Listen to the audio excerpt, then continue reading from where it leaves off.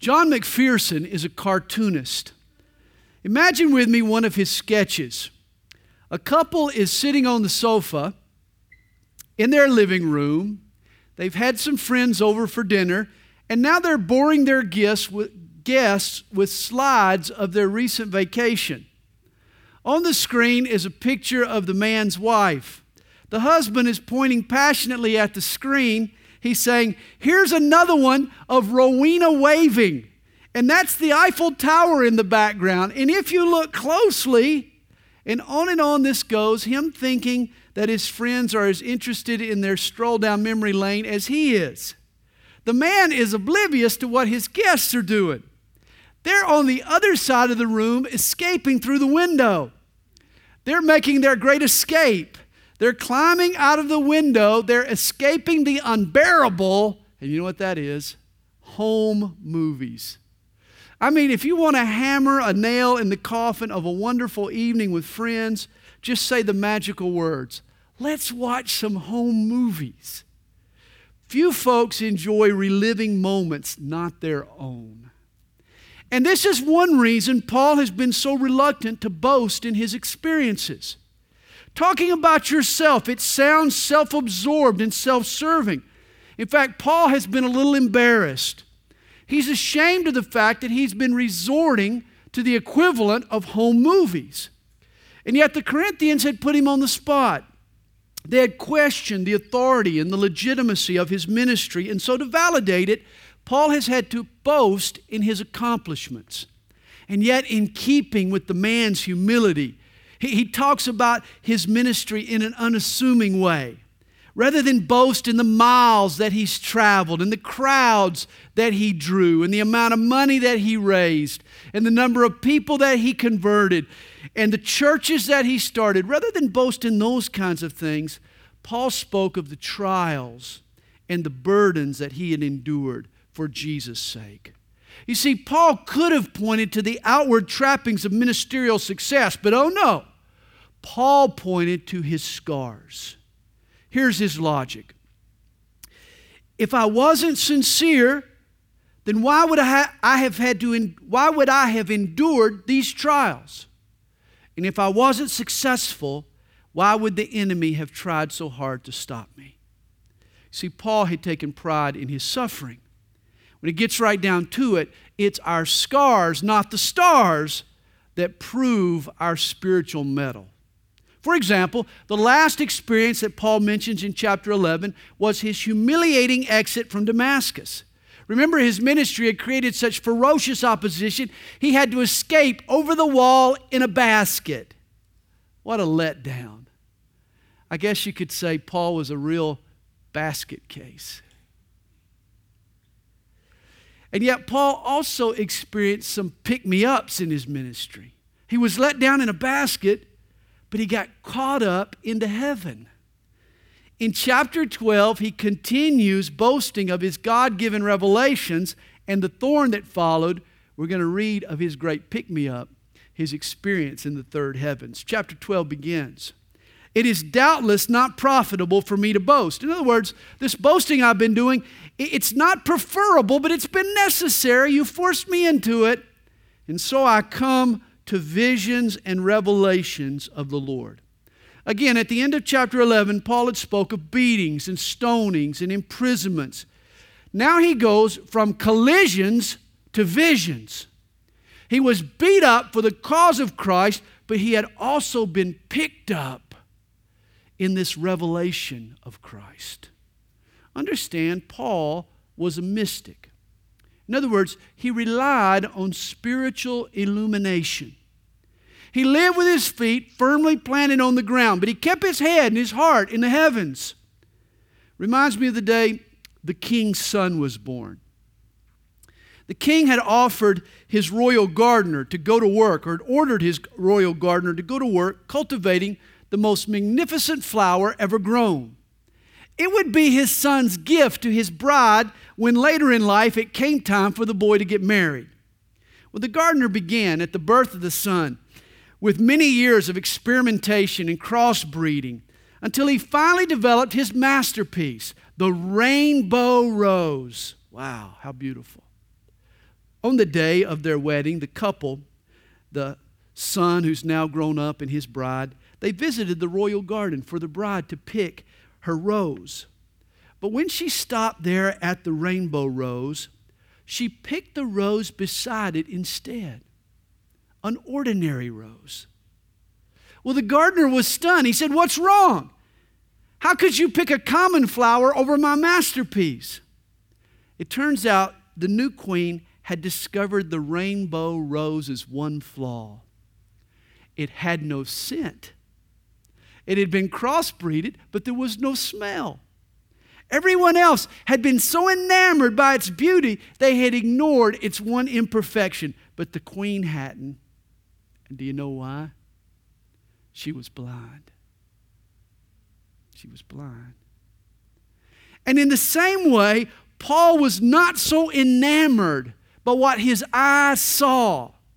He was not so caught up in the physical and in the tangible. In many ways, he was blind to what this world afforded. He was not so caught up in the things of this world that he missed the spiritual scent, the promptings, the whisperings of the Holy Spirit. He was sensitive to the Holy Spirit. On countless occasions, Paul was given divine guidance and supernatural assistance. On the day he was converted, you remember, he saw the Lord on the road to Damascus. He was blinded by that light. At Troas, he saw a vision of a man from Macedonia calling for him to cross the Aegean Sea and preach the gospel. During the storm, remember, at sea, an angel of the Lord appeared to Paul with assurance and instruction. Certainly, we need our Bible for guidance. God will never contradict His Word. You can count on it. But He is also able to confirm His Word and even augment His Word with specific, supernaturally discerned instructions. I encourage you to be critical of dreams and visions and angelic appearances, but be open. Be critical, but be open. Don't just look with your eyes. Be ready to smell as well. Be ready to sense what the Holy Spirit is saying and what the Holy Spirit is doing. Well, he tells us in verse 2, I know a man in Christ who 14 years ago. Now, Paul is so uncomfortable with his boasting that he begins to speak in the third person. This was a literary device sometimes employed by the rabbis. It was a way of sort of deflecting the glory. You're going to talk about yourself, but you do it in the third person not to attract attention to yourself. He says, whether in the body I do not know, or whether out of the body I do not know, God knows, such a one was caught up to the third heaven. Now here Paul elaborates on one of these spiritual, mystical experiences that God had provided him. Now, since we're uncertain as to when Paul penned 2 Corinthians, it's really impossible to pinpoint 14 years earlier. It could have been toward the end of his preparation in his hometown there of Tarsus, right at the beginning of his ministry. It could have been during his stay in Antioch before he launched his first missionary journey, or it could have been while he was on that trip in the town of Lystra. Remember something serious happened in Lystra. You remember what it was? Lystra was the scene of Paul's stoning. You remember an angry mob. They pelted him with rocks and left him for dead. Notice the state in which he was in at the time of his vision. He says, whether in the body or out of the body, I do not know. He wasn't sure at the time whether he was dead or just near dead. It could be that 14 years earlier actually parallels with the stoning in Lystra and the events that occur in Acts chapter 14. While Paul was being stoned, his spirit was being caught up into heaven. That's a possibility. What we know for sure is that early in Paul's ministry, sometime early in his ministry, God prepared him with this vision. You see, God knew that to withstand the fierce persecutions on earth, Paul would need a profound sense of the glories of heaven. God knew that. Paul says he was in the body or out of the body. He wasn't really sure, but he knows he was caught up. This is the same Greek word, by the way, that's used to describe the rapture. Could it be that God arranged a little mini rapture for Paul? That his body was whisked away to heaven, then brought back? Or he could have been transported spiritually while his body was left in limbo, maybe under a pile of stones there in Lystra. This might have been a true out-of-body experience for Paul. What impressed Paul, though, was not what happened to him, but it was what he saw and heard. God gave him a glimpse, he says, of the third heaven. Heaven number one is the earth's atmosphere, the clouds, the stratosphere and all. Heaven number two is outer space. But the third heaven is literally out of this world. It's the spiritual dimension. Incredibly, Paul was caught up into the presence of God, into his very throne room. You know, modern technology, modern travel enables us to go to the first two heavens on our own. But we can't reach the third heaven without God's permission and without God's transport. God took Paul to heaven in this vision.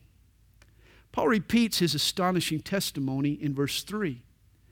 And I know such a man, whether in the body or out of the body, I do not know. God knows how he was caught up into paradise and heard inexpressible words which it is not lawful for a man to utter. Now, I love the word Paul uses to describe God's throne room. He calls it paradise. This is actually a Persian word which refers to a walled garden. You know, wealthy desert sheiks, they would dig deep wells, or they would build around a spring, and they would import luscious flowers and shade trees and spice bushes to plant around the spring or the fountainhead. Then they would enclose it all within a wall. It became a private oasis for that sheik. This is the picture that the Bible gives us of heaven. Jesus told the thief on the cross, today you will be with me in paradise. Same word. Jesus saw heaven as an oasis. Hey, forget about heaven as a sterile white hospital corridor or a barge of fluffy clouds floating in thin air. Oh no, heaven is an oasis. It's full of lush greenery and thick shade and cool streams and delicious fruit and tantalizing smells.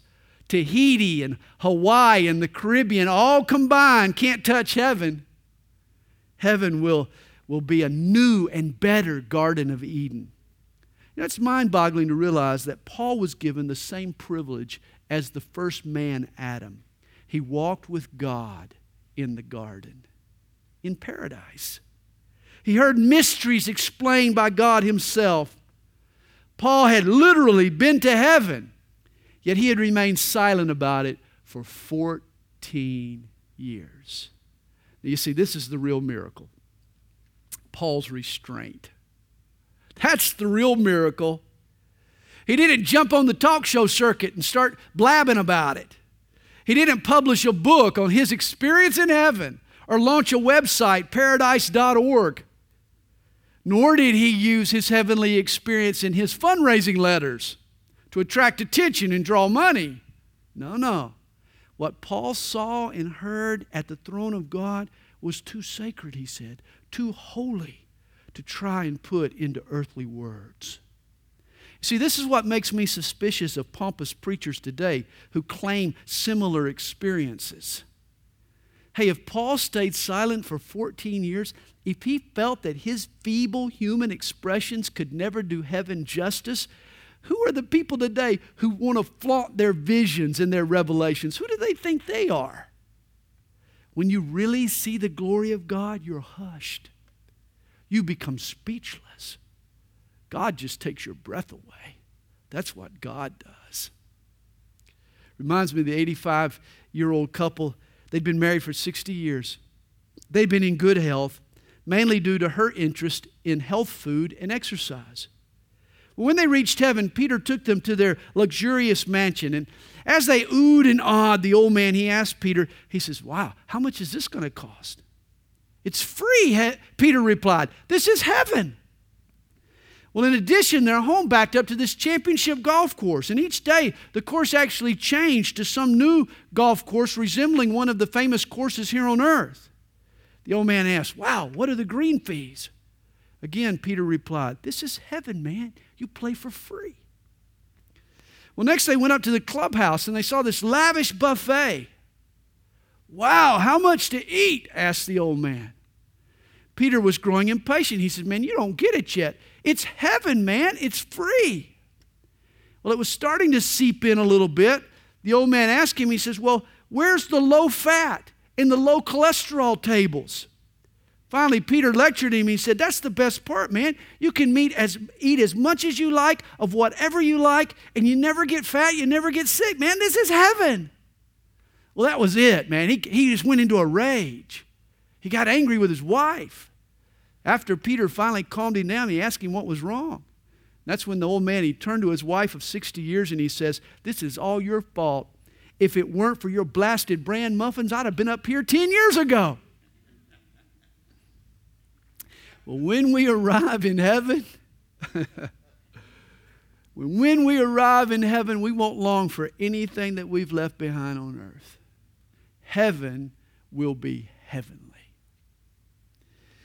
We may never get as vivid a picture of heaven as Paul, but God has revealed to us our future glory in His Word.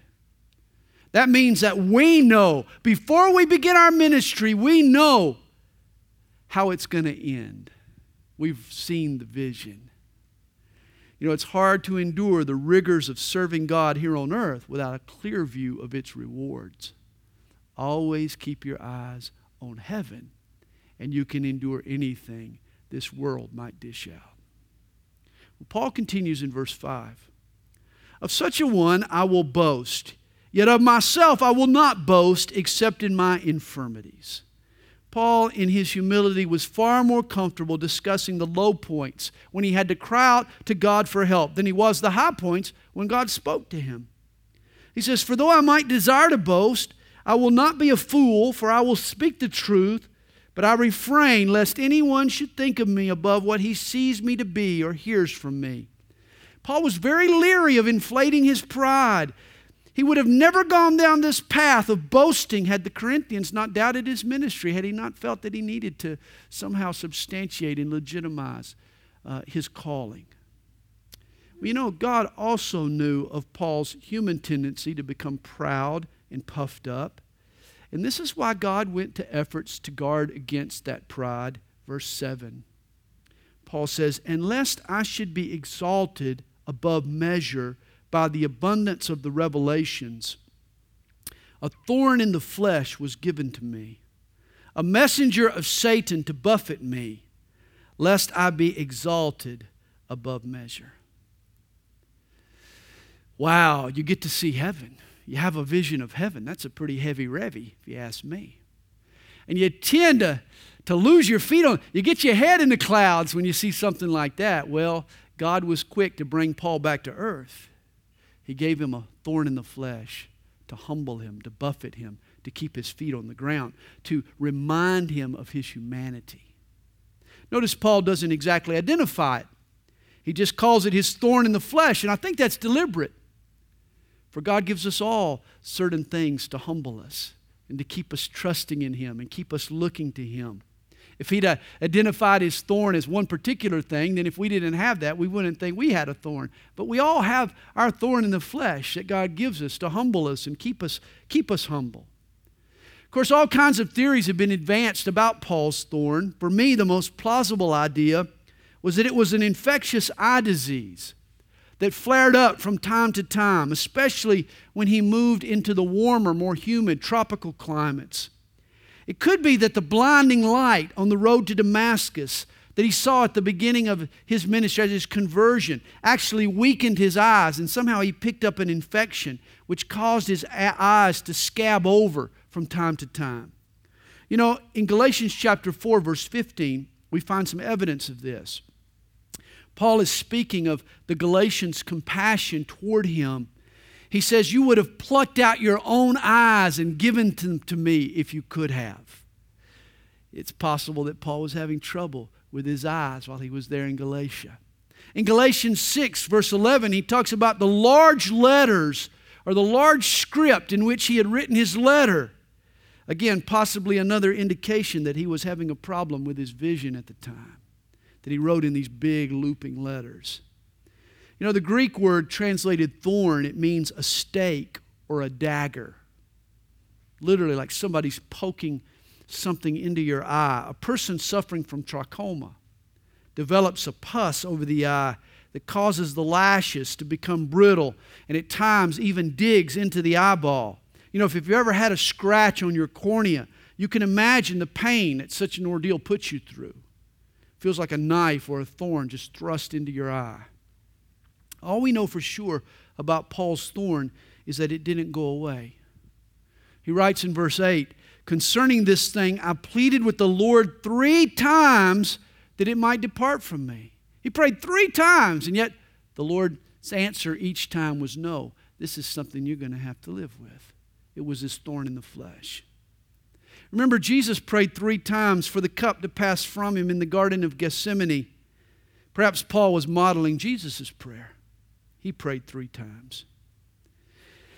But instead of taking away the thorn, the Lord said to him, "My grace is sufficient for you, for my strength is made perfect in weakness." With the blessing comes a tendency towards pride. And to safeguard against it, God will often plant a thorn in our life to keep us humble. It's a reminder of how desperately we need God. It's painful, but that reminder is worth it. You see, the thorn is what keeps driving us to our knees. Even though Paul prayed 3 times, God refused to remove the thorn. A weakened Paul learned that the greatest strength is not found in oneself, but in God's sufficiency. May we learn that same lesson. Paul's thorn made him depend on God's all-sufficient grace in a way that he would have never experienced without it. Roy Campanella was an all-star catcher for the Brooklyn Dodgers before he lost the use of his arms and legs in an automobile accident. But Roy, he had an amazing attitude. He saw his handicap as more a blessing than a blight. Roy once commented, "We're a rugged breed, us quads. If we weren't, we wouldn't be around today. In many ways, we've been blessed with a savvy and a spirit that isn't given to everybody." An interesting experience helped to form Campanella's attitude. For months, he did his physical therapy at a hospital there on the East River in New York. And countless times, he rolled his wheelchair past a plaque hanging on the wall. One day, he stopped to read it. Then he reread it. And then he kept rereading it. Here's what was engraved on the plaque. "I asked God for strength that I might achieve. I was made weak that I might learn humbly to obey. I asked for health that I might do great things. I was given infirmity that I might do better things. I asked for riches that I might be happy. I was given poverty that I might be wise. I asked for power that I might have the praise of men. I was given weakness that I might feel the need for God. I asked for all things that I might enjoy life. I was given life that I might enjoy all things. I got nothing I asked for, but everything I had hoped for. I am among men most richly blessed." This was Roy Campanella's attitude, and this was the attitude of the Apostle Paul. Rather than grow mad at God for not removing his thorn, he viewed it as a gift from God. He rejoiced in his weakness, knowing that it was an opportunity for God to demonstrate his supernatural strength in Paul's life. Well, Paul finishes his thoughts on the thorn in verse 9. "Therefore, most gladly, I will rather boast in my infirmities, that the power of Christ may rest upon me. Therefore, I take pleasure in infirmities, in reproaches, in needs, in persecutions, in distresses, for Christ's sake. For when I am weak, then I am strong." He was strong in Christ's strength. We always stand stronger while leaning on the Lord than we do standing tall in our own pride and in our own strength. Verse 11, I have become a fool in boasting. You have compelled me. For I ought to have been commended by you. For in nothing was I behind the most eminent apostles, though I am nothing. You see, the Corinthians, they should have appreciated Paul. Instead, they had forced him to boast and extol his own merits. The foolish Corinthians were proud of the wrong teachers. They had exalted the phony men of God. They called them the eminent apostles. You remember what that literally means? It means super apostles. They had called themselves the super apostles. But in no way were they superior to Paul. Though Paul saw himself as a nobody, God had made him a somebody. Verse 12, truly the signs of an apostle were accomplished among you with all perseverance in signs and wonders and mighty deeds. I mean, Paul, while in Corinth, Paul had proven his apostleship. He had worked miracles. Miracles being one of the signs of an apostle. The Corinthians had seen God himself confirm Paul's apostleship through the miracles that he had worked among them. For what is it in which you were inferior to other churches, except that I myself was not burdensome to you? Forgive me this wrong. There, Paul's pen drips with sarcasm. The only thing these super apostles did that Paul didn't was to try to take the Corinthians' money from them. Paul is saying, forgive me for not ripping you off like those other guys. See, he had taken financial support from other churches so that he could minister freely to the Corinthians. He didn't want pleas for money to cast a cloud over his motives. Verse 14, now for the third time I am ready to come to you, and I will not be burdensome to you, but I do not seek yours, but you. Paul is coming again to Corinth, and he's not after their money. He only wants their hearts. He wants to win them to Jesus. You know, there are two approaches to ministry. Some pastors feel that the congregation exists for them. They'd never say it. They'd never admit it. But in 1,000 subtle ways, this is what gets communicated. The church is there to build the pastor's dreams, to build up his empire. But there are pastors who serve the congregation. They exist for the people, not vice versa. They're there to give and serve and love and teach and help. And this was Paul's attitude. He had a servant's heart. He writes, for the children ought not to lay up for the parents, but the parents for the children. Oh boy, isn't this true? I mean, as a father, I'm the one who scrapes and saves and sacrifices for my kids. Believe me, my kids didn't do a lot of scraping and saving for me while they were growing up. One day, though, my kids will do that for their kids. Why? Because parents are the ones who lay up and pay up for their kids, not the kids for the parents.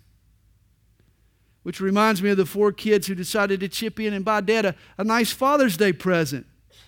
One of the kids suggested, hey, let's get Dad a gift that we can all get something out of. They decided to buy him a wallet.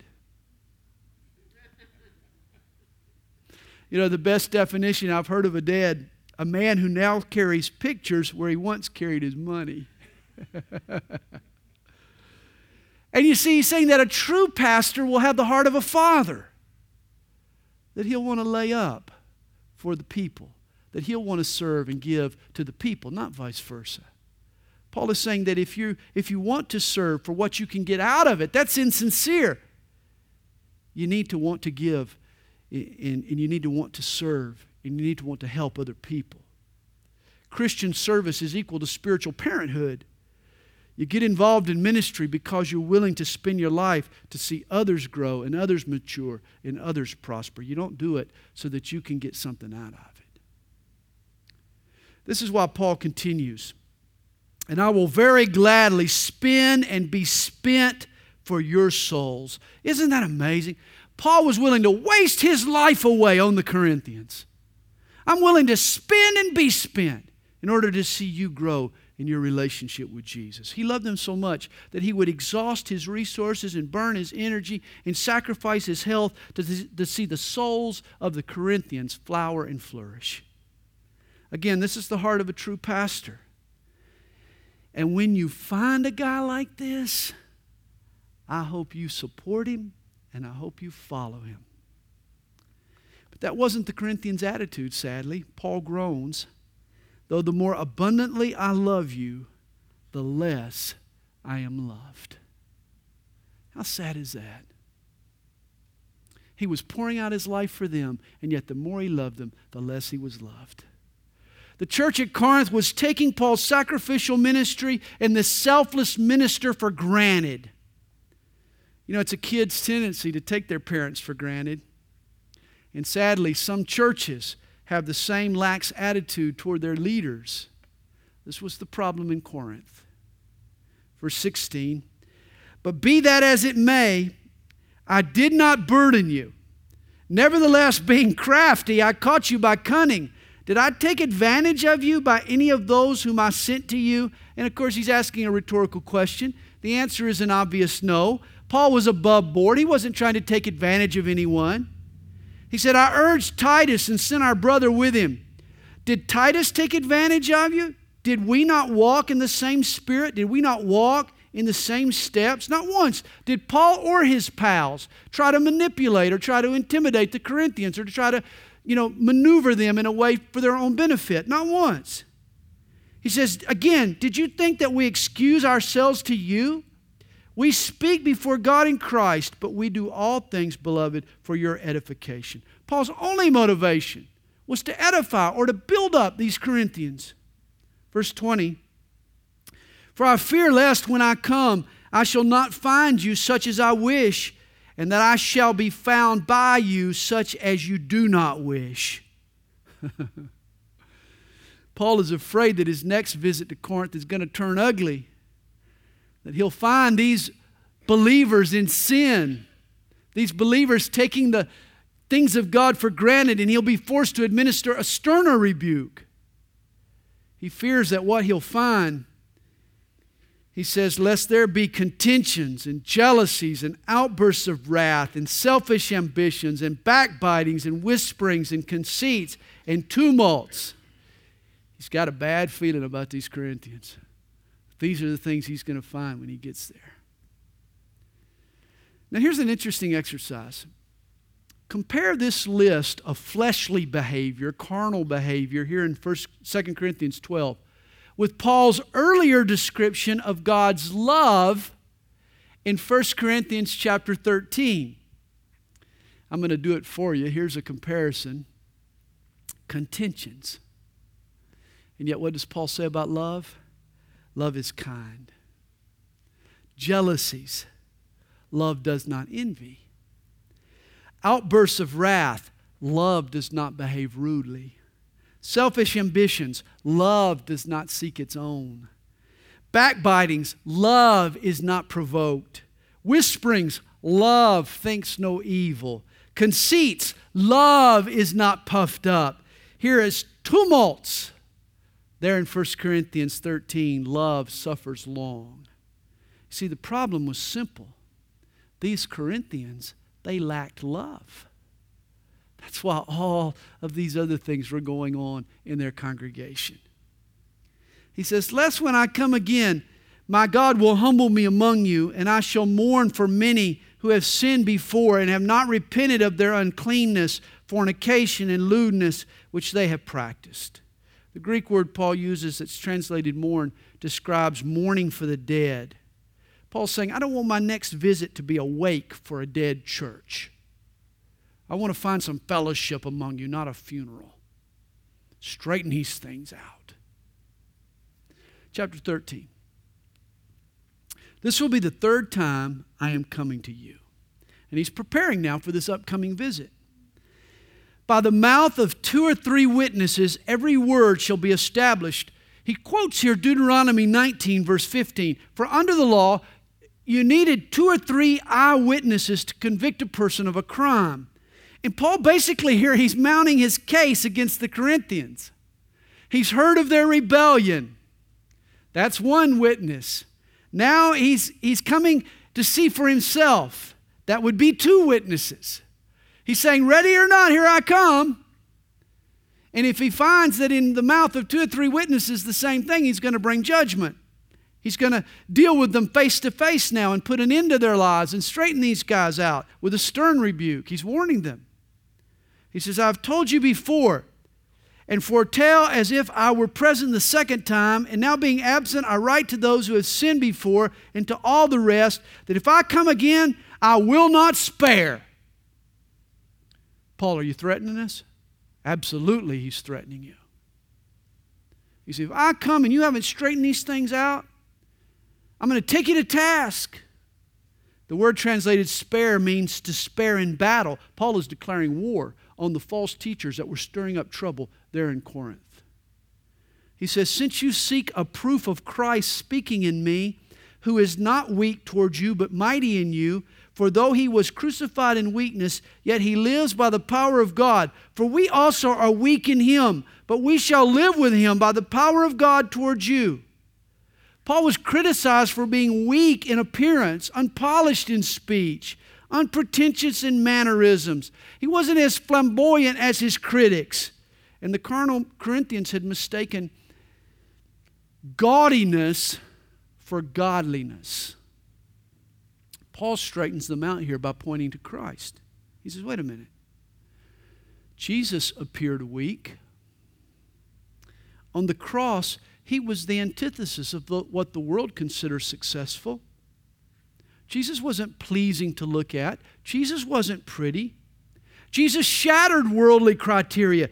He proved that physicality can never measure spirituality. And since appearances can be deceiving, Paul suggests that the Corinthians not only reevaluate him, but reevaluate themselves. He says in verse 5, he says, it's time you examined yourselves as to whether you're even in the faith. Test yourselves. Do you not know yourselves that Jesus Christ is in you, unless indeed you are disqualified? Now here's the truth. Just because you call yourself a Christian doesn't mean that you are one. Just because you attend church and wear a Christian t-shirt from time to time, and you sprinkle your language with a little Christian lingo, and listen to Christian music and quote Bible verses, that doesn't make you a Christian. Paul concedes that some of these Corinthians may have been pulling the wool over their own eyes. They've been fooling themselves. They need to examine themselves to see if they are in the faith. We all would do well to do the same thing. A mom overheard a little girl praying one night, now I lay me down to rest. I pray I pass tomorrow's test. If I should die before I wake, that's one less test I'll have to take. The truth is that when we die, we receive our final grade. And it's a pass or fail, friends. Either you have embraced Jesus as Lord or you haven't. You've resisted Him, or you've just never got around to taking Him seriously. But both receive failing grades. You know, my mom, she sang in the choir at our church for years. She played the organ for our church before she ever realized that she wasn't a Christian. I'll never forget one night we were having a revival meeting in our church. And of course the organ was playing, and my mom was the organist, and so she was playing. And all of a sudden we all noticed that the organ music had stopped. And I'll never forget seeing my mom come around the side of the altar in her choir robe and walk up front to the preacher and shake his hand and tell him that she wasn't saved and she wanted to give her life to Christ. I'll never forget that. It's etched in my mind. But she was wearing the choir robe, in the choir, serving the church, the organist of the church. And finally, she examined herself. She realized that she wasn't really in the faith. As a kid, I was baptized 3 times, thinking that I was a Christian. And yet I never really surrendered my will to Jesus. Didn't until I was 20 years old. It can happen. We profess what we don't possess. Sadly, hell will be shoulder to shoulder with church members. It'll be full of church members. Don't you be one of them. Examine yourself to see if you're in the faith. If you've never given your life to Jesus, by all means, do so today. I read of a young man who had enrolled in a seminary, But when the officials sent off for his college transcripts, there was a mix-up. People at the college recalled the fellow. They knew the man.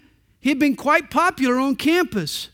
But there was no record of him actually attending the school. There were no classes, no credits, no grades in his record. Well, when they contacted the student to clear up the confusion, he confessed. He had taken the money that his parents had sent for 4 years of college, but he had never officially enrolled. He went to class, but he audited the courses. He attended the college, but he was never part of it. And I'm afraid that's exactly what's happened to a lot of people in church. They're just auditing Christianity. They're taking the course, but they're not getting the grade. They're not actually enrolled in the school. They attend class, but they've never been enrolled. They've never truly become a part. When you audit the Christian life, friends, you don't get credit. You've got to firsthand sign up. You know, it's been calculated that by the time a person finishes college, they will have taken 2,600 tests and quizzes. But there's one more exam that we all need to take. We need to examine our own heart.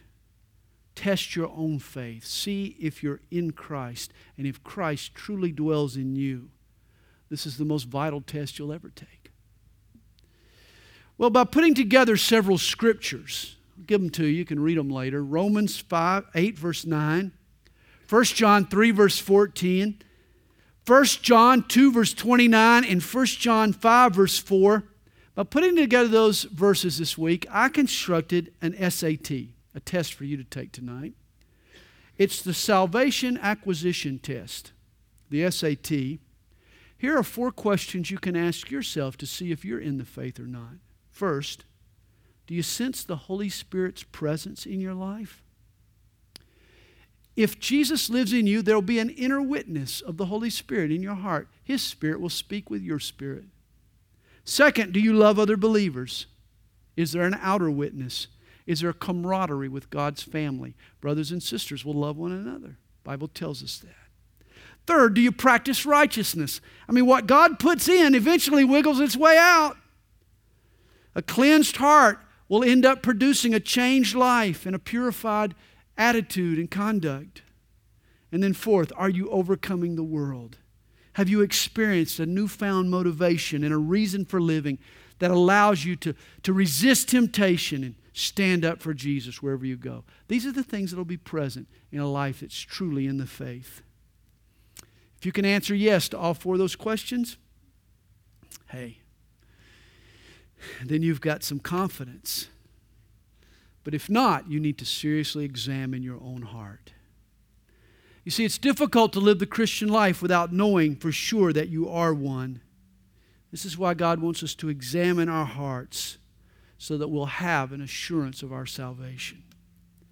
Paul adds, but I trust that you will know that we are not disqualified. I mean, when Paul visits the Corinthians, they'll agree that he's a true apostle. They'll see the power of God in his life. He's about to flex his spiritual muscles when he comes back and sees these Corinthians. He says, now I pray to God that you do no evil, not that we should appear approved, but that you should do what is honorable, though we may seem disqualified, for we can do nothing against the truth, but for the truth. For we are glad when we are weak, and you are strong. Now, Paul is not looking for the Corinthians to stumble so that he can come down on them or that he can prove his authority.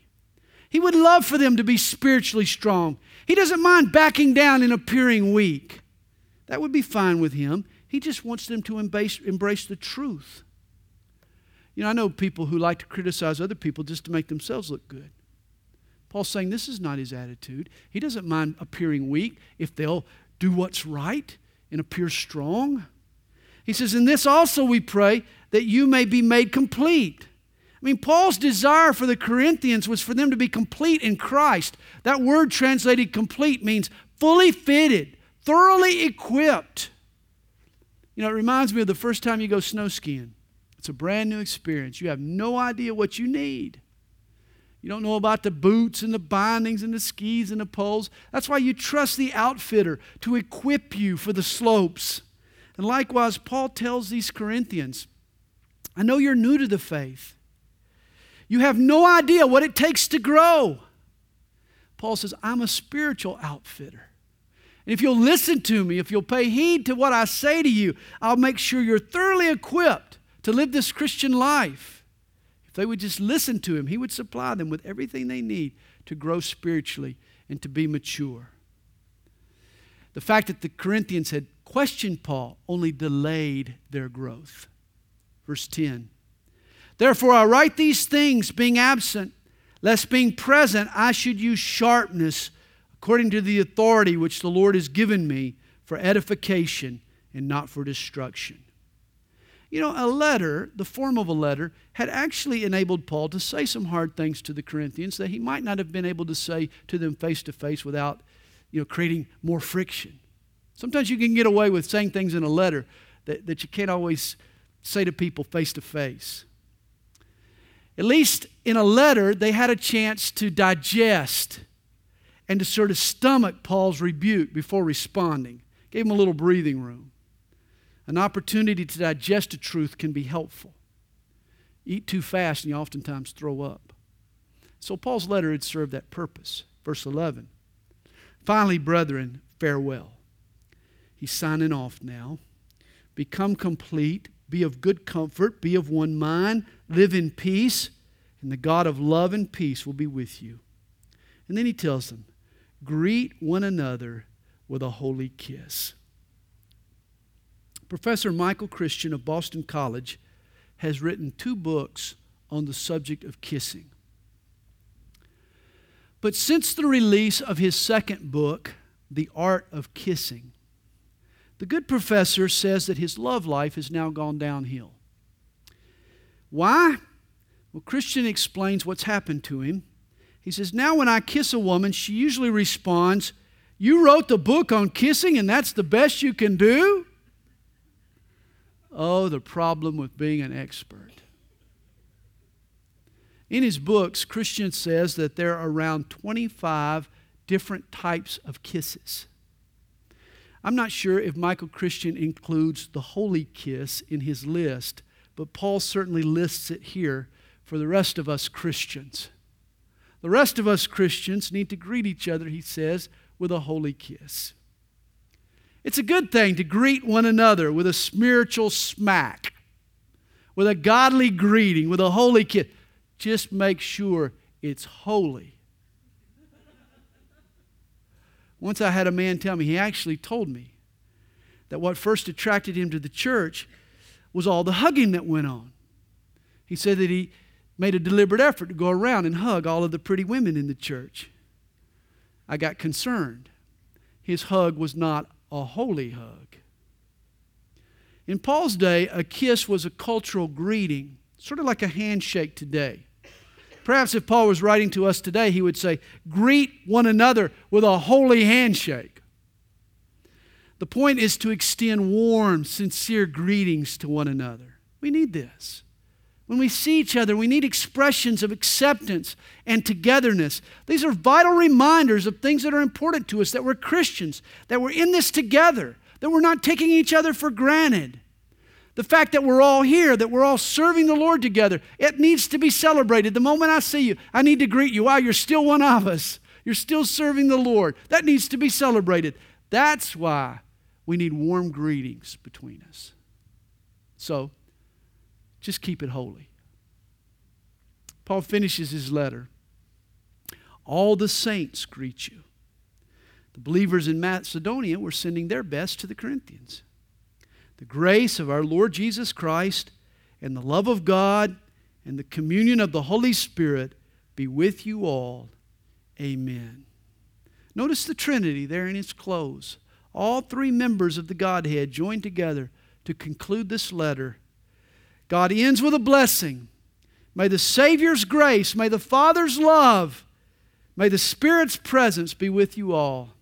And may we live every minute of every day in all 3. The Father's love, the Savior's grace, and the Spirit's presence. Amen. And there we have Paul's second letter to the Corinthians.